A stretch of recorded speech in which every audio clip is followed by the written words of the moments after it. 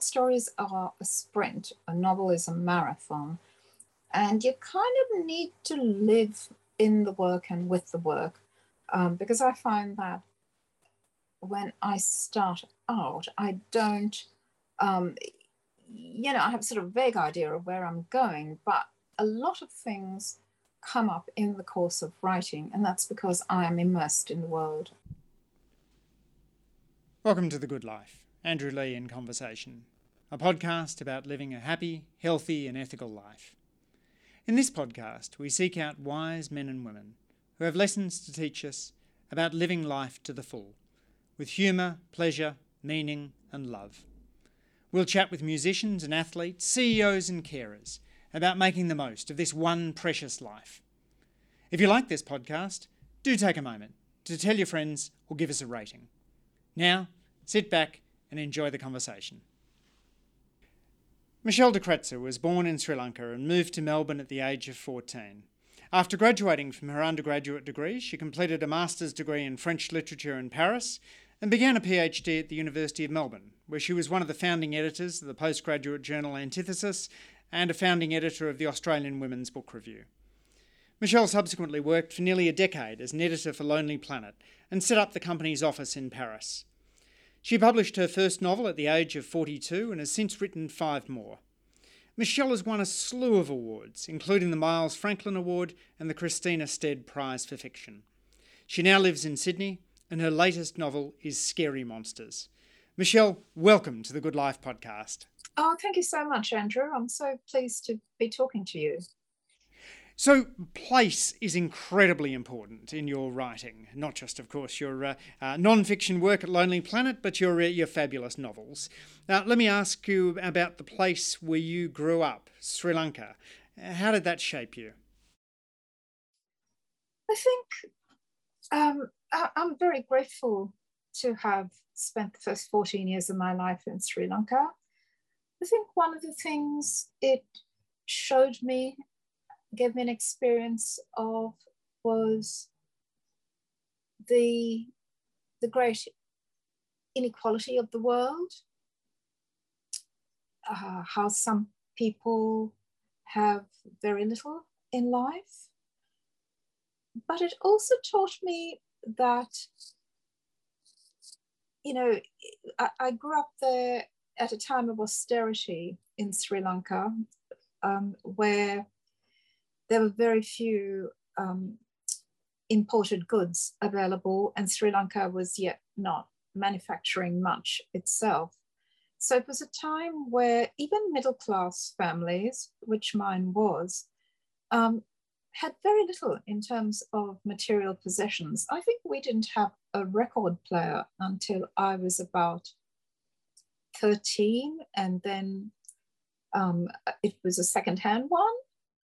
Wow. Given that your father was a judge, that's quite striking. This is what people in Australia simply can't have a sense of what it was like in Sri Lanka at that time. Yes, my father was a judge. We were among the privileged, but we had very little. We had books in our house, most of them old, inherited. And it was, our furniture was old, secondhand, some of it antique. I remember the excitement of getting a transistor radio, which my father got for me when he went to Japan, I think when I was about 12, and for his work, and he brought me back this transistor, which was my pride and joy. But really, you can imagine if a middle-class family has so little. And I should add that when we got the record player, I think we only had sort of 2 records to play on it. But you can then imagine what people who were, living on much more modest incomes, how they had to get by with much, and did get by with much less. So one of things it taught me was that, you know, material possessions are nice, they're lovely, but you don't have to have them. And the whole consumer revolution didn't really happen in Sri Lanka until the 1980s. Sri Lanka had no television. Television didn't arrive until the 80s. And I think, the sort of avid consumerism of the West and, of everywhere these days, for the privileged at least, it's something that I still find,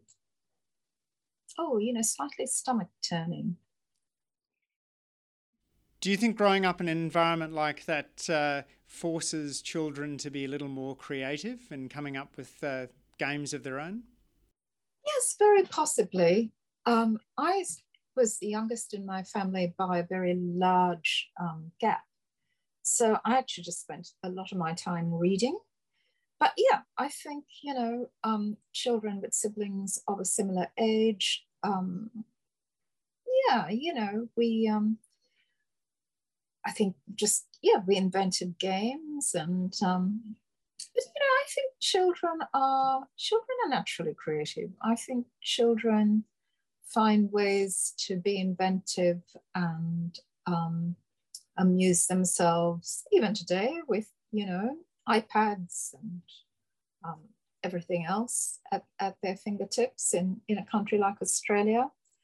I think there's just a natural curiosity about the world when you're a child, a delight in, I don't know, the way the leaves are arranged on a branch of a shrub or the colors of flower. I remember hearing that one of my sisters, when she was, young, sort of 7 or so, had gone out into the garden one day with her paint box and started painting all the flowers different colors. That's the kind of thing kids do,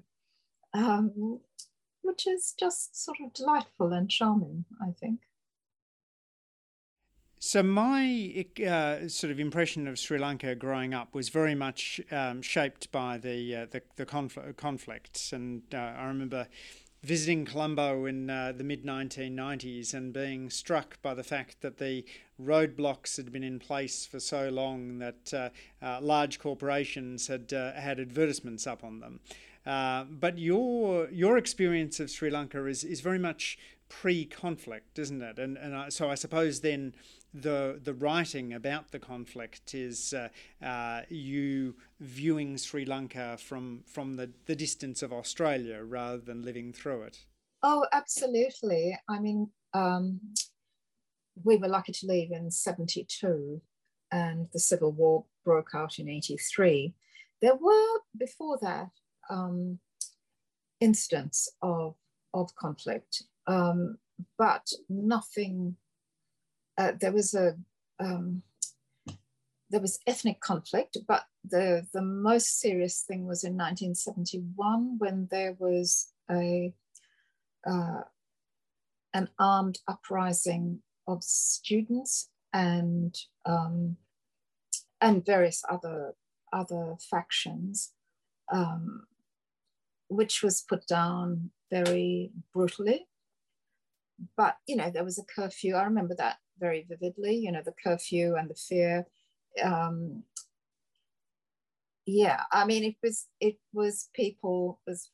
a sort of Maoist uprising, and anyone who spoke English as a first language, anyone who had any kind of Western education was targeted. So if that uprising had been successful, my entire family would have been killed.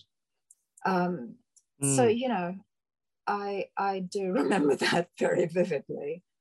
A nationalist uprising, I should say. So, it was also targeting other ethnicities. Mm. So your latest novel is Scary Monsters, and it plays with the form of the novel in a way that I really love. I'm reminded of Tim Winton's The Turning, which combines a whole lot of overlapping short stories, or Peter Carey's True History of the Kelly Gang, which is written in a sort of wonderful Australian vernacular. In Scary Monsters, you have a flip book in which there's two stories, and you can start from whichever end you like. What led you to decide to write a book in that format? What was it about the story that you felt would work to have a book which was half about the past and half about the future? There are a few reasons, so I'll just go through them slowly. The first thing is that the novel, which has these two halves, is concerned with migrant experience. So each half is narrated by an Asian migrant to Australia. And one of the things I wanted to convey with the flip format was that migration is a process that turns people's lives upside down, that disorients you,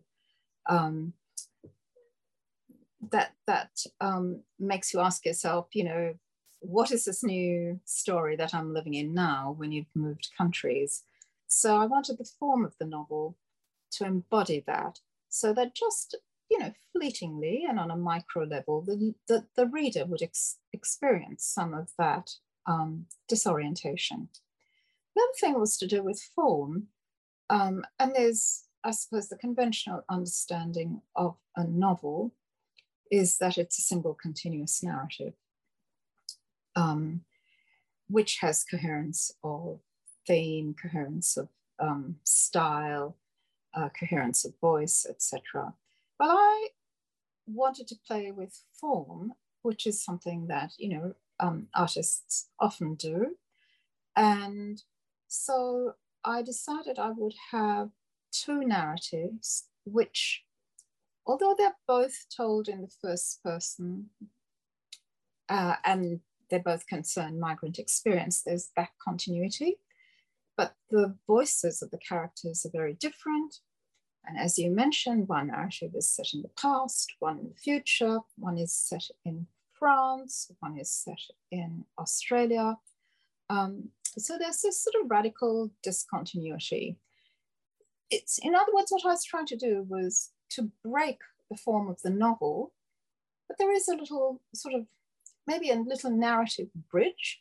So breaking the form of the novel and kind of putting it back together again at the same time, which is what migrants have to do.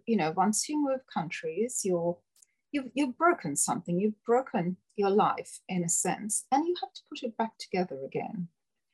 And many people do, most people do, but the break is there. There's always a before and an after in the life of a migrant.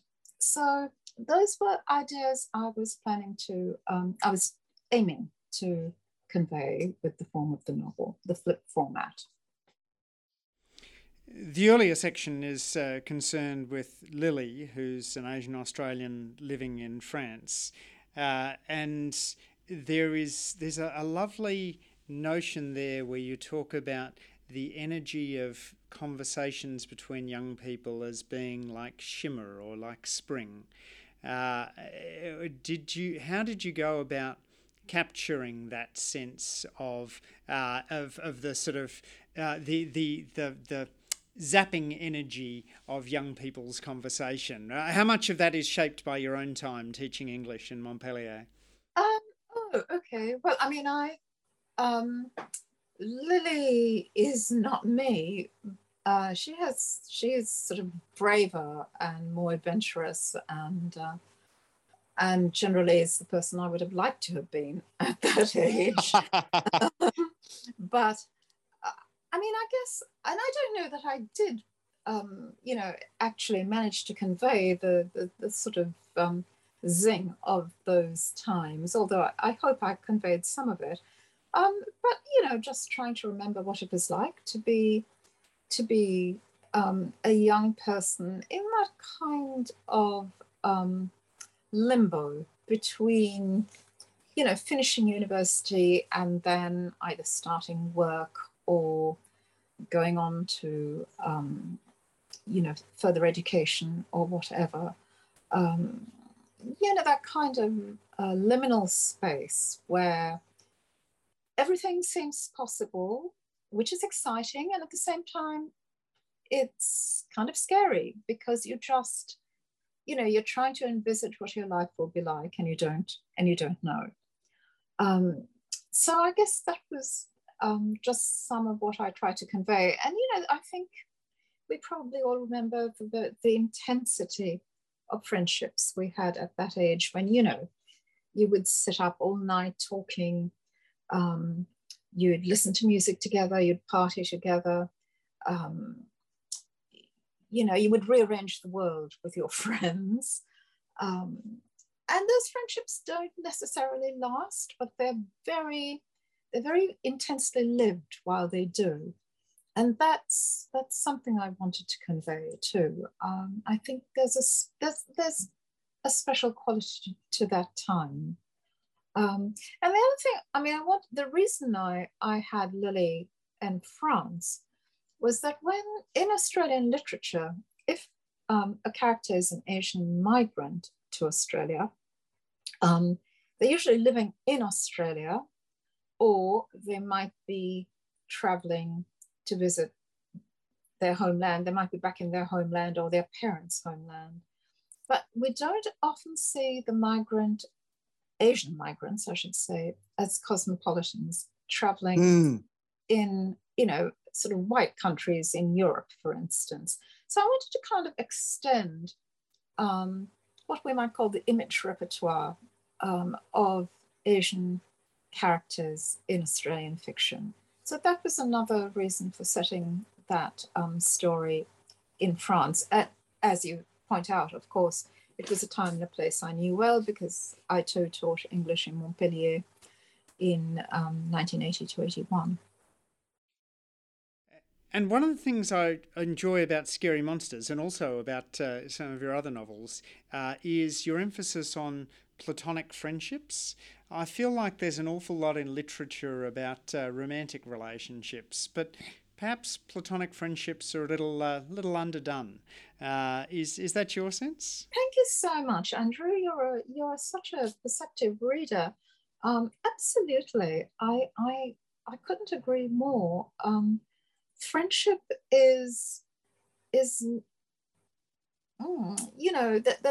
there are some novels very good novels about friendship, but mostly the majority are about romantic relationships, as you point out, and yeah, it seems to me to be so important in people's lives. So I really, it's something that really interests me. It's important to me in my life, friendship, and I have very deliberately set out to write about it. I have to ask you, there's a little motif that pops up in a couple of your novels, which is that of two friends who have a common word that is their own special word to describe things which are off colour. So in questions of travel, it is caddish. And in Scary Monsters, the girlfriends have a phrase, n'est pas intéressant. Does this mean that when you were a child, you had a special friend and shared a word which you used to describe things you didn't like in the world? And if so, what was the word?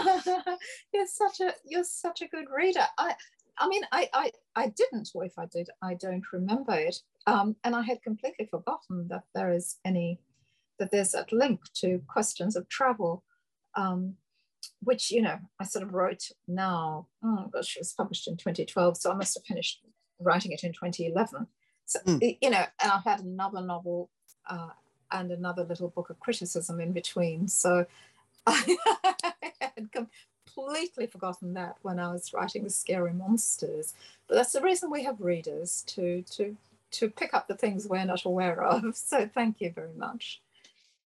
Well, it's a lovely way of sort of crystallising the bond that they have.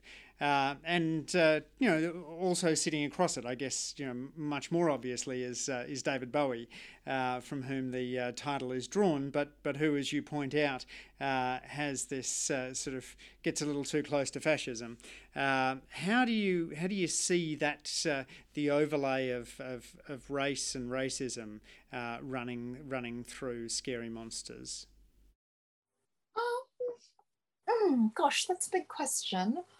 Um, so if I just talk about Lily in France, I would say that there are times when Lily's at a disadvantage because she's female, because she's a young woman. And other times she's at a disadvantage because she's not white. So those two things, one or the other, might have the upper hand. And sometimes she's not sure which one is working for her and which one is working against her.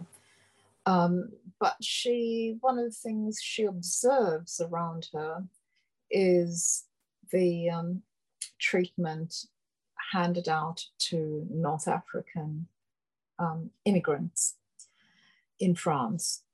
And she feels solidarity with them. But then at other times when perhaps, she's being harassed by a North African man, she of course, reacts as a woman does, who just wants to be left alone to enjoy her life in her own way. So I think race, who would deny that race is important? Another thing about Lily, sorry, I should just, I forgot, is that she is also someone who's not rich. And she has a rich, her best friend, her bestie in Montpellier is a rich white English girl. So there's that kind of friction caused by money, no money.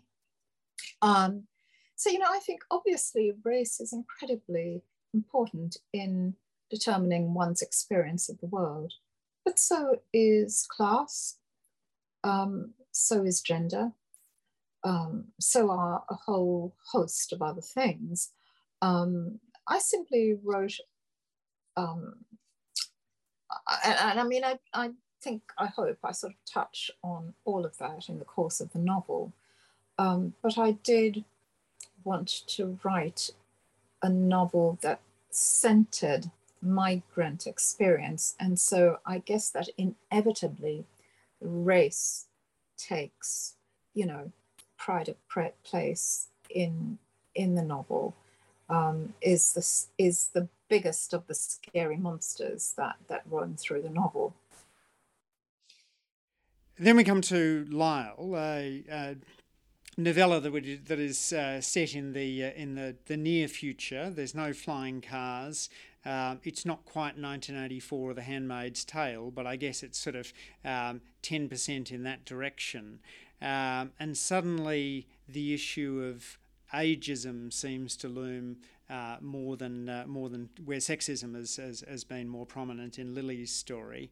I found Lyle sort of beguilingly interesting. Like he's not somebody you'd want as a mate, but gee, he's a fascinating character. Oh, good. I'm so glad. You have exactly the reaction I hoped that readers would have.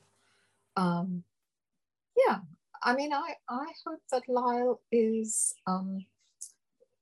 has enough complexity to make readers see him as, at once a kind of, what should I say, someone who has embraced all the wrong sorts of Australian values. So, kind of fetish for real estate, avid consumerism,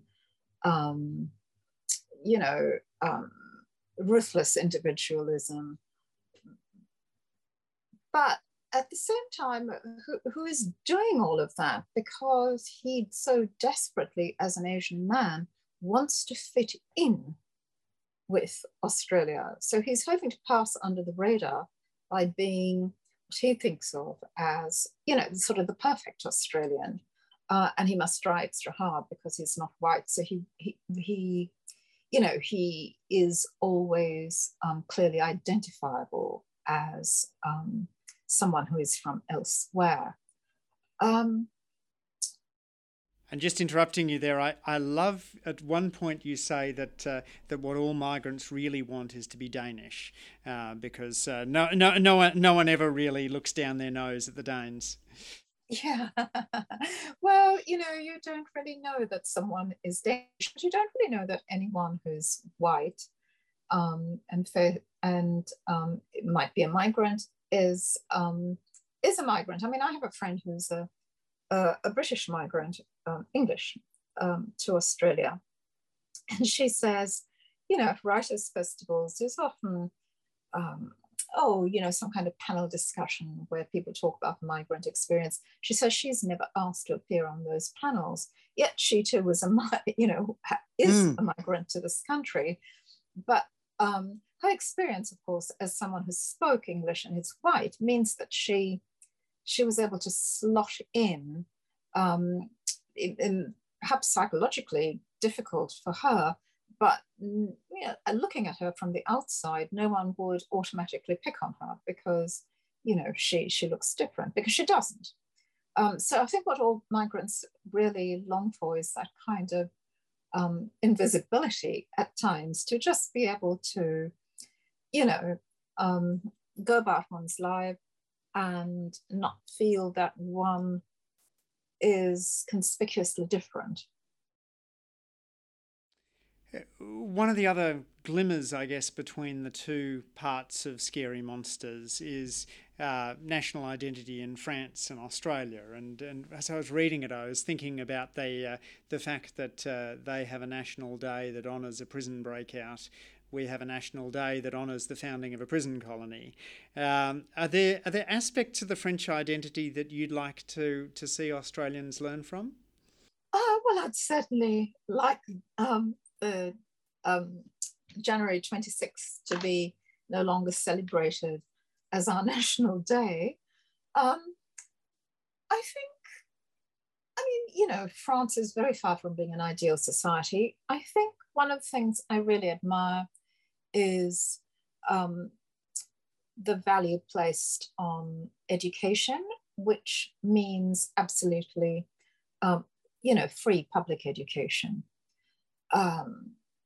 So there are some private schools in France, but they tend to be church schools and or perhaps other religious schools, and are generally considered, if you've gone through your life in your schooling in one of those places, it's kind of looked down on a bit, really, because the teaching is not considered to be as good. The education is not considered to be as good, excuse me, and isn't as good as you receive in a French public school.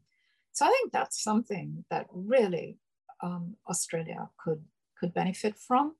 It just kills me that we like to think of ourselves as egalitarian, and yet we have this deeply, deeply divisive system, for everyone from the age of 5. That is just wrong, it seems to me.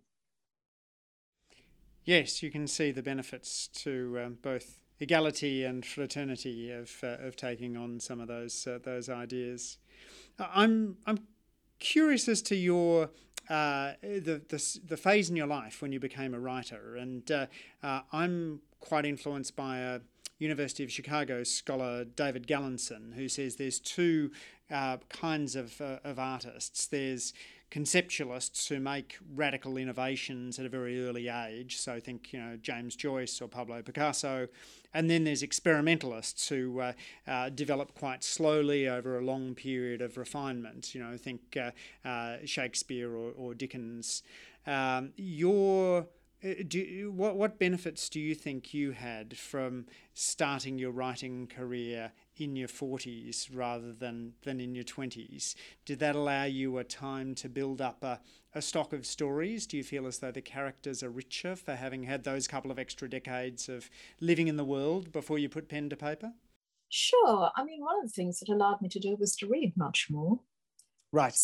I had read much more by the time I, had 2 decades more of reading by the time I started to write. And writers come from readers, really. Um, so that was that's an advantage. And I think having something to say is an advantage. And then, a very practical advantage is having had, an extra, 15 years or so of building up a bank balance. Which writers were most influential for you? It changes all the time. You have writers, or I have writers that, I read obsessively now, but I wasn't reading 10 years ago, and vice versa. Um, you know, I mean, just heaps of people, really. You know, I think in some sense it's kind of an unsatisfying answer for you, but it is the truth. Is that everything you read really, it's like just the mulch that goes into the mulching machine, and then it all comes out all mixed up. Um, so I read a lot of growing up.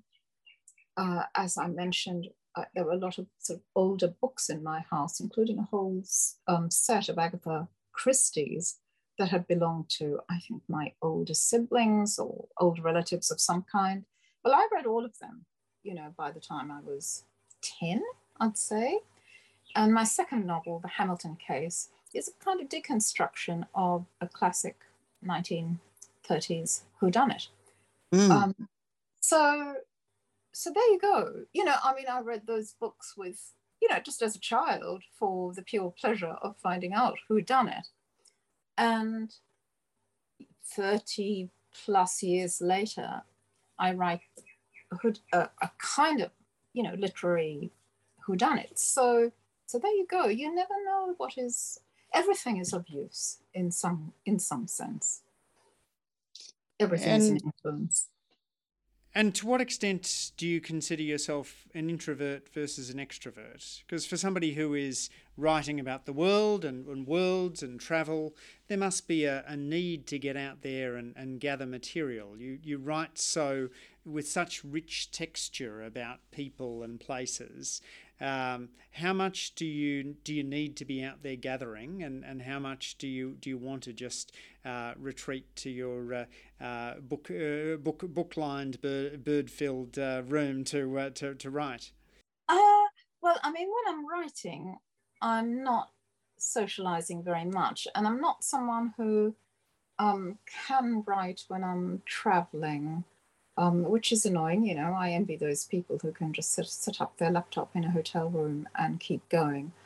I don't seem to be able to do that. So I think that when I'm actually writing, I need to be, at it. But, I enjoy seeing friends at the same time, or, of an evening or on a weekend.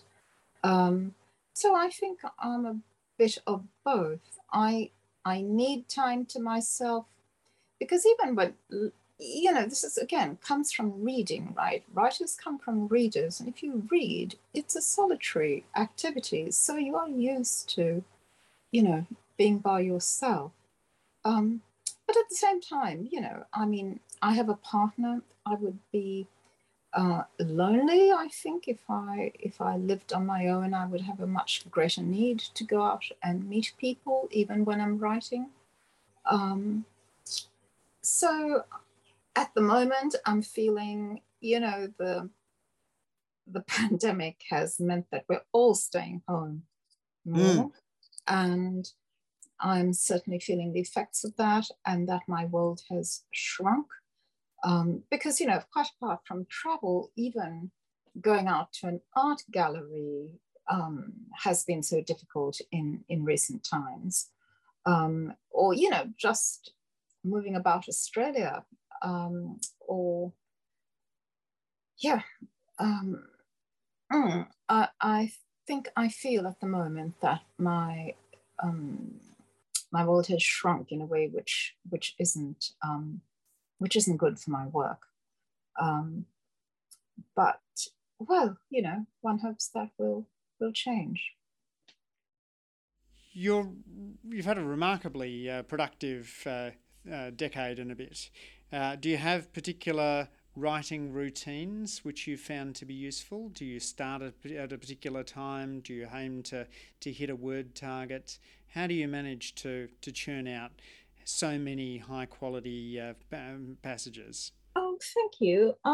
Look, it's a very boring routine, as Flaubert, I think, has said, be orderly and regular in your habits so that you can be, bold and experimental in your work.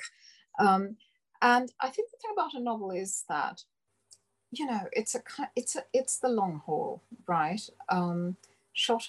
Short stories are a sprint. A novel is a marathon, and you kind of need to live in the work and with the work, because I find that when I start out, I don't, I have a sort of vague idea of where I'm going, but a lot of things come up in the course of writing, and that's because I am immersed in the world of the novel, and it changes shape and it changes direction, and it's the richer for it, I hope.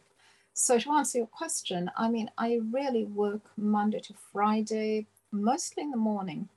I start, early, as soon as I've had breakfast and a shower, and I would be at my desk definitely by 9 at the latest. And then when I'm doing the first draft, I will write a minimum of 500 words a day. Some days I reach that easily by lunchtime, but other days either just make it by the skin of my teeth or, go back in the afternoon and finish. But usually just by lunchtime, around 500, definitely 500, but, obviously sometimes I go a bit over. And I find that that's about as much. It doesn't sound much, does it? I mean, you say this to journalists and their jaws drop because, they're just used to having to write great numbers of words at great speed. But I'm not good at that. And I find, again, it's about living with the work. I revise as I go along. And about 500 words of thinking, maybe 600, 700 on a very good day. That's about as much sort of thinking as I can do in the space of that time.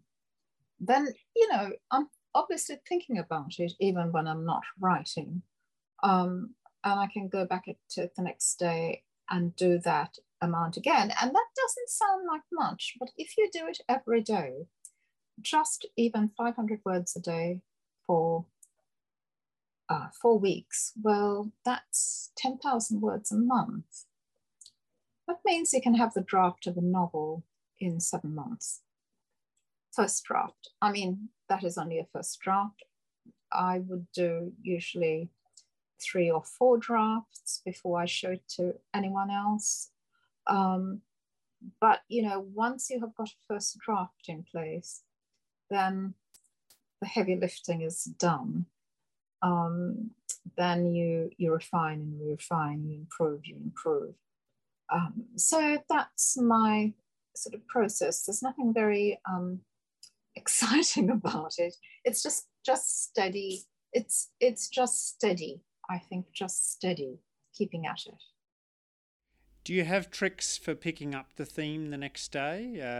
Do you employ the strategy of breaking off mid-sentence and so you know where to restart? I'm too much of a perfectionist and too much of an editor really still to break off mid-sentence, but I like to, if possible, know where I where I'm going in that scene, or so that I know what I'll be writing about the next day.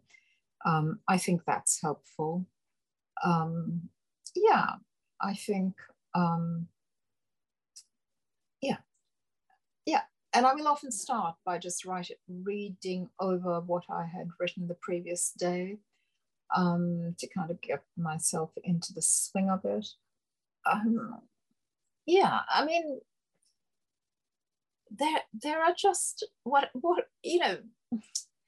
people have different processes, and what I say to writers who are newer writers and ask about that is, I say, just find what works for you, and then stick to it. I have friends who don't work like this at all. They work in bursts, so they might do 3,000 words a day for 3 days or 5 days, and then they'll have a break of 4, 5, or 6 days. Everyone is so different. But as I say, this is what works for me, and so this is the process I've employed. It kind of makes me feel that I'm getting somewhere, and that, I suppose, again, not having started writing till I was 40, I kind of like the feeling of sitting down at my desk. It feels like, I'm settling down to work, that this is a real job, and really that writing is.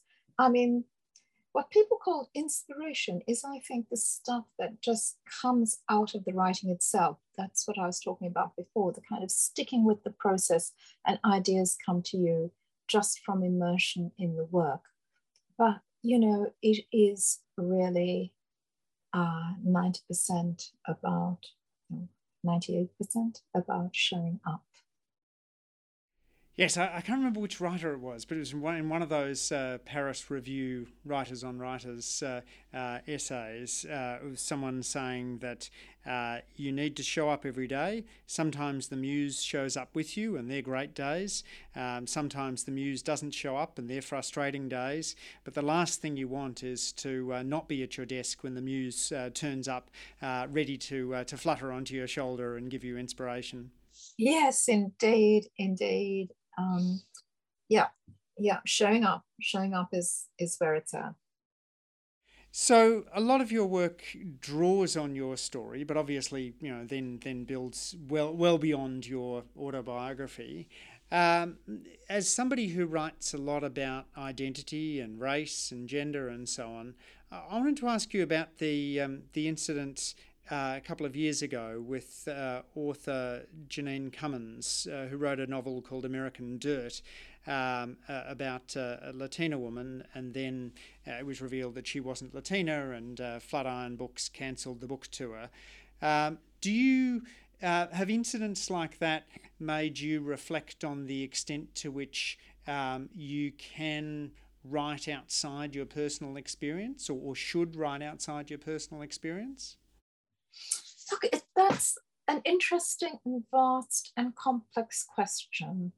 There are certain kinds of identities I would be wary of writing about, at least writing from the point of view of certain identities. So, for instance, I have a non-binary character in Scary Monsters who's a secondary character. And that it's because it's Lyle's point of view, it's how Lyle sees them. Their point of view is never explored, because I just don't think I would be able to do that well apart from anything else,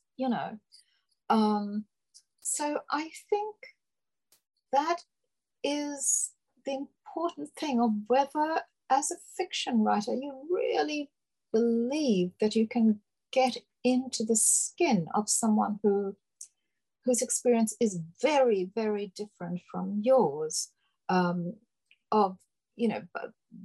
necessity. So I think, the answer, sort of boring as it is, it depends.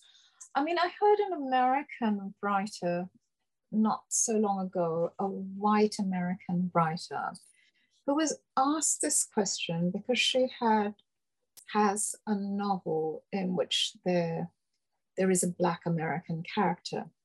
And she said, oh, well, I thought I could get away with it. And that was the phrase, get away with it, which is kind of revealing phrase, I think.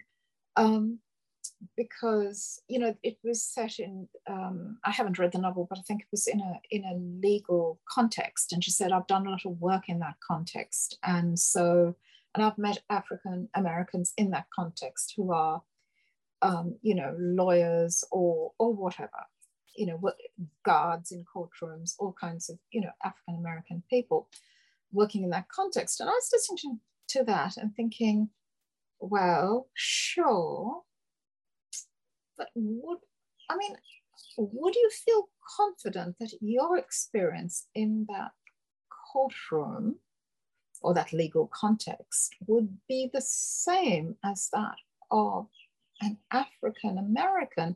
I don't know that. That seems to me to be very questionable.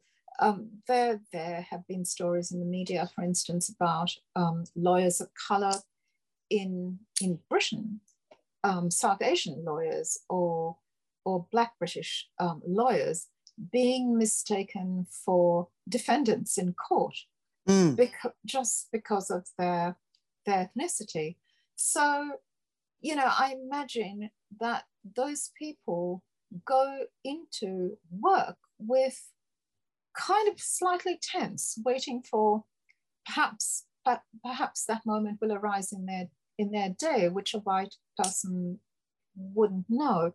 So I guess it's about feeling confident that you can do it well, which means that if it's a major character whose point of view you're representing and their experience, you know, their identity is far removed from yours,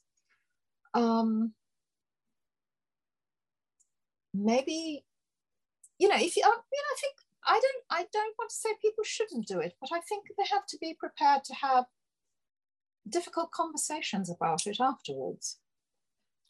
Yes. Having all of that, I have written from the point of view of men, obviously. And, you know, I don't know, do I do it well? You know, what do you think, Andrew?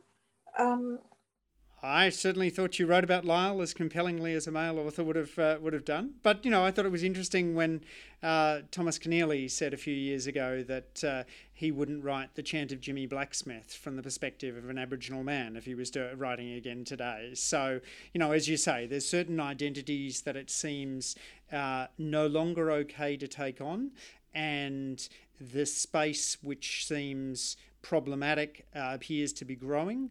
And I feel like it could potentially grow so large that the world would lose some of the best of Michelle de Kretser in the future as somebody who does write a lot about identity and race. So it worries me a little. Yeah, it worries me too. But I think, I mean, you know, for instance, I really wouldn't, writing from the point of view of an Indigenous character, I would just worry that I would get so many things wrong, because I think,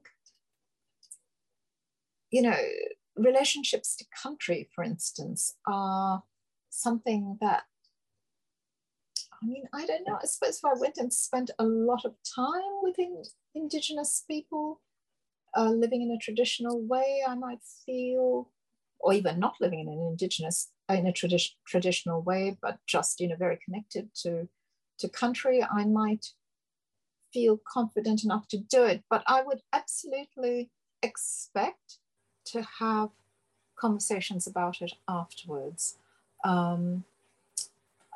It's a big question for fiction writers in our time, and I think one reason why so many people are writing about the past or about the future makes engaging with the present feels scary, feels fraught, I suppose.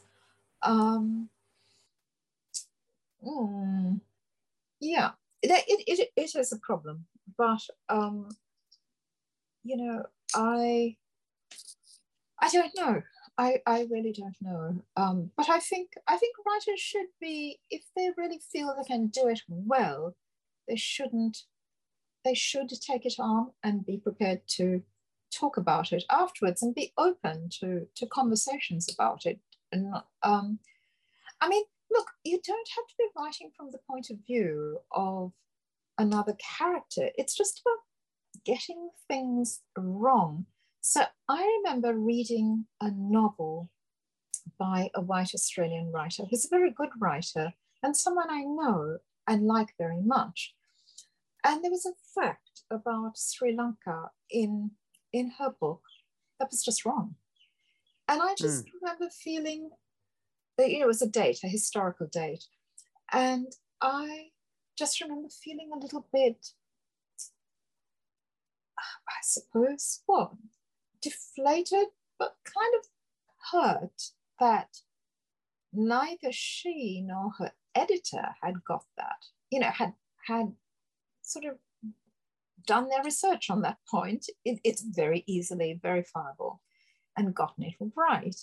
And that was a tiny thing, a tiny thing. And I wouldn't say that the novel was not a good novel because of it. It is a good novel. But I bring it up just to tell you how one can feel sensitive about these things, especially if you belong to, well, in that instance, to a country or an ethnicity perhaps that isn't very much represented in Anglophone literature.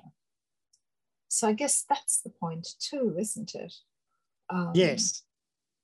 That an Indigenous writer might feel, sorry, we'll go back to your example of the white American pretending to be Latinx, that Latinx readers might feel a bit upset that their culture, their history wasn't being accurately represented. Michelle, what advice would you give to your teenage self? This too shall pass.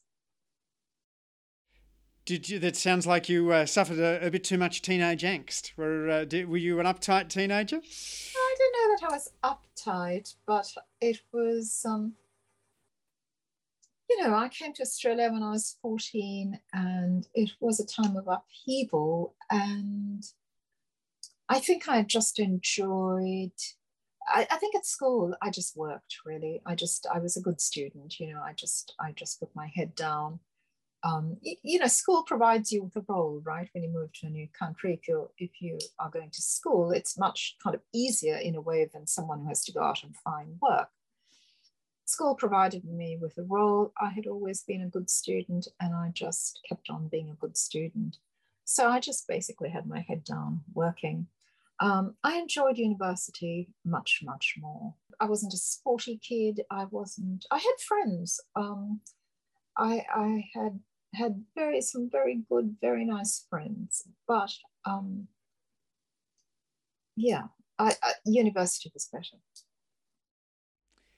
What's something you used to believe but no longer do?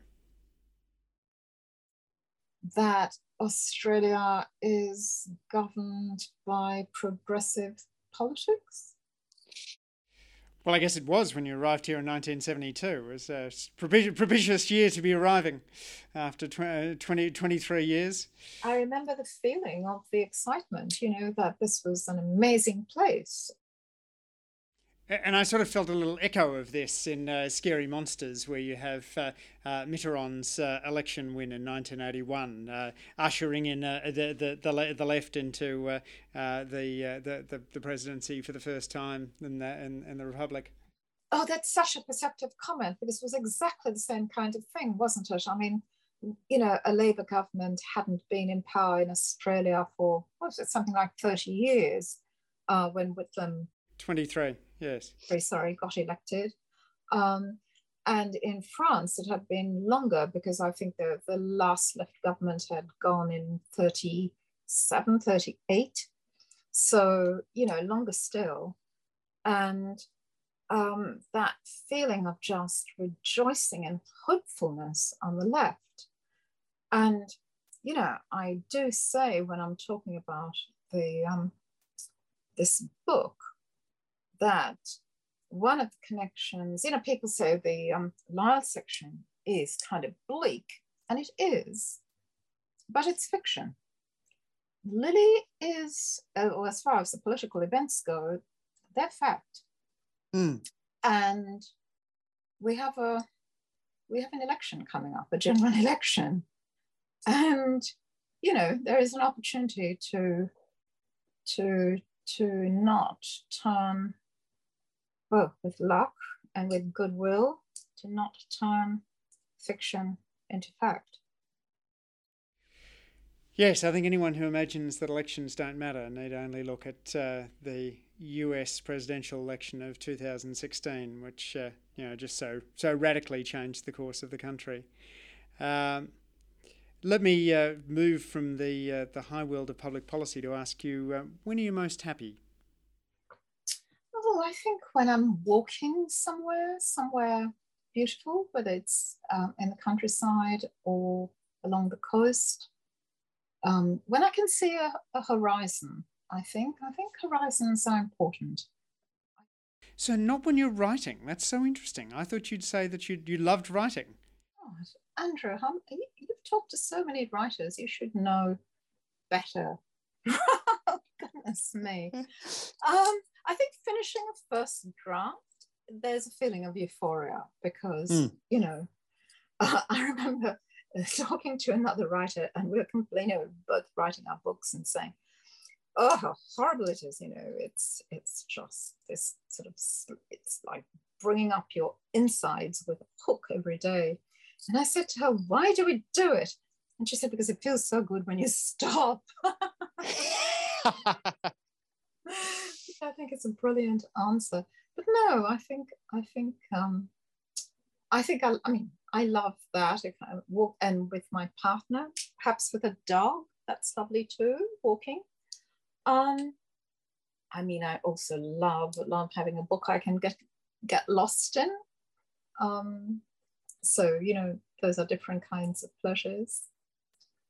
Sitting down to a meal with good friends around the table, that's another kind. What's the most important thing you do in your life to stay mentally and physically healthy? Oh, walking, I would say. So, exercise, going out and walking. Yeah. Do you have any guilty pleasures?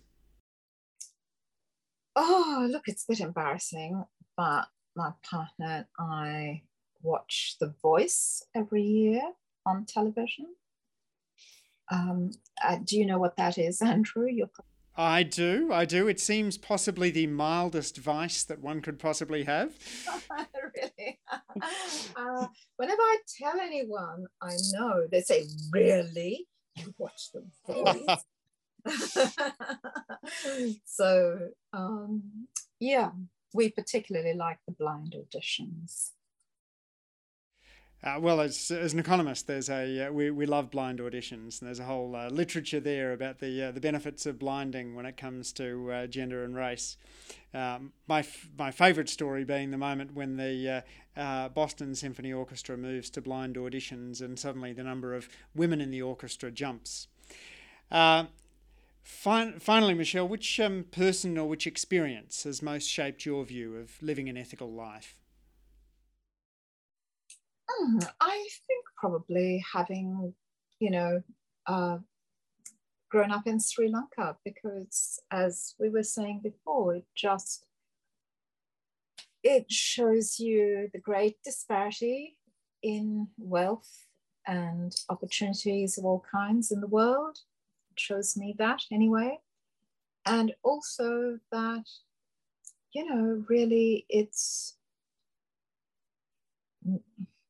material possessions are nice, but they're not necessary.